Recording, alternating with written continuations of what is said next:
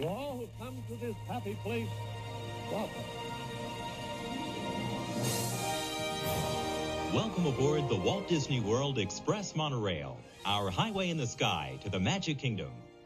Yesterday, Disneyland and the New York World's Fair. Tomorrow, a project so vast, it has already been called a whole new Disney World.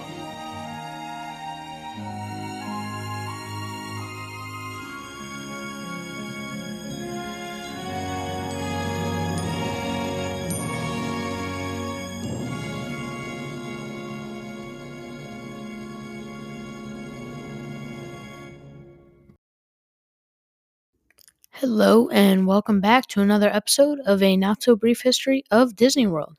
I'm your host, William Tintle. Make sure to share the podcast, like, follow, subscribe, and whatever else you can do to help get the podcast out there. I'd really appreciate it, and stay tuned. 2 weeks ago, I released an episode talking about Disney Genie and Disney Genie Plus and the individual Lightning Lane purchases at Walt Disney World. And this past Tuesday, Disney Genie was finally released. So today I'm just going to be talking about kind of more in depth because now there's a little bit more information about it. So I'll be going into a little bit more depth than I did in the previous episode. On Tuesday, which was the release day, Tuesday, October 19th, some people did have issues with getting the app to re-download and get their purchases, but not much has happened since then that I'm aware of. So I expected a lot more kind of app failure than actually happened. And that definitely surprised me because I was thinking with this entire new system that, thousands upon thousands of people are, going to have to update their app and do it, and they're going to be in the park doing it and just all that stuff. I thought there would just be a little bit more breakdown of the app, but I was surprised. What happened was kind of expected, but I don't think it was mass. It did happen to a lot of people, but I don't think it was a great percentage of people. And I think that that's definitely a good sign that there weren't too many things that happened, post like release of the app. So I definitely think that's a good thing for the app. One nice thing about Disney Genie, which I was a little skeptical about, is they didn't make many changes to the original My Disney Experience app. And now you just, you're on the homepage and you click Summon Genie or whatever it is to go to your tip board and go to your Disney Genie Plus, and you can get your Lightning Lanes and individual Lightning Lane purchases. But you can still go back to the map to check the wait times, which I didn't know if they were going to do that, so I'm just glad that they did because it made navigating the app just as easy as it was, and now there's only one more thing you have to do. As far as kind of the purchases go, it was you clicked on your park when you were on your tip board area, your tip board area. You clicked on the park you were, in or going to or whatever it was, and you could, purchase the Lightning Lane windows, which, of course, are similar to the Fast Pass. You have an hour-long window with a little bit of grace time before and after. So it's very similar to the Fast Pass in that thing, in kind of that way, and even the way it's kind of structured, just in that list, which was I was surprised that or pleasantly surprised at how similar it was to the Fast Pass. And what it was is you click on either your time or window, and you could secure that for Genie Plus, for just the Genie Plus Genie Plus rides. As soon as you selected your window, wrote it, you could choose your next one. So you could end up, like I said, and I've been looking, kind of just checking in on it in days past and even today, and I think you could get a lot more out of your day if you get it with the Genie Plus than you would with just getting 2 Fast Passes.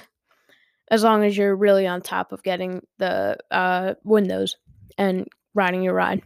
As far as the individual Lightning Lane purchases, they started refunding some of the purchases because, as you may know, Rise of the Resistance breaks down quite frequently, so they had to give some refunds for that. So it's definitely good to know that they do have that option. So if it does break down, you do get refunded for it. But that's not really what I'm talking about right now. And again, it's on the same thing. It's on your tip board. You scroll down to the ride you want, and you um purchase it. And for this, you purchase one at 7, and then I believe it's 2 hours or an hour and a half. I'll have to check after the park opens. So, like, if you are at, let's say, Epcot, the park, you purchase, if you're staying at a Disney property resort hotel and they have a list of those, which ones qualify for it. And it's mostly the ones on property. And, or, yeah. And if you're staying at one of those, you get one at 7 and then 2 hours after the park opens. So, like I said, if you're staying, or an hour and a half, I'm not quite sure on that. So, if you're staying at Epcot, or if you're going to Epcot that day, you can purchase one at 7 if you're staying at a resort, and then again at either 12:30 or 1 o'clock. Still, I'm not sure if it's an hour and a half or 2 hours, but it's in that kind of area. So overall, I'll kind of go talk about this more, but I was definitely, my overall kind of feeling was pleasantly surprised at, what it looked like and how it kind of went out. As far as just the basic Disney Genie, as far as giving you tips, some of it can be very scattered. So I don't think you want to rely on this most. I don't think you want to plan your day around Disney Genie, because I don't think you'll get everything you want to do into that day. But I think definitely using those tips could help you. So if you're in Frontierland, if you're riding Thunder Mountain, and next you want to ride Splash Mountain, and it's a 25-minute wait, let's say, and it's telling you to go to Space Mountain because it's a 15-minute wait. I have no idea when this is ever the case, but let's just say that. I don't think you should go all the way to Space Mountain when you could just ride Splash Mountain. So it's kind of things like this.